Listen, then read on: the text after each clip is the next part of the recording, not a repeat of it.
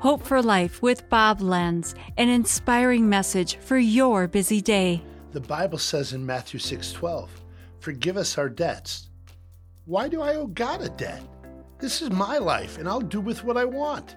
I'm accountable to nobody except myself. Oh, that's not what the Bible says. The Bible says in Romans 14:12, "So then each one of us will give an account of ourselves to God." Can you imagine that? Every thought, every desire, every action?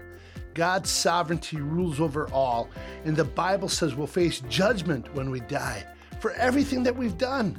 You're thinking, Bob, this is kind of heavy, but this is what you pray when you pray the Lord's Prayer. He's in charge. He's the judge. He's the king. He's the ruler. We have to play by his rules. You want the good news of forgiveness? Then we must accept the bad news that we're found guilty in front of God. Everything is his, and we need his mercy. When we ask for it, he gives it. That is the first step to real freedom. This has been Hope for Life with Bob Lenz. Discover more at lifepromotions.org.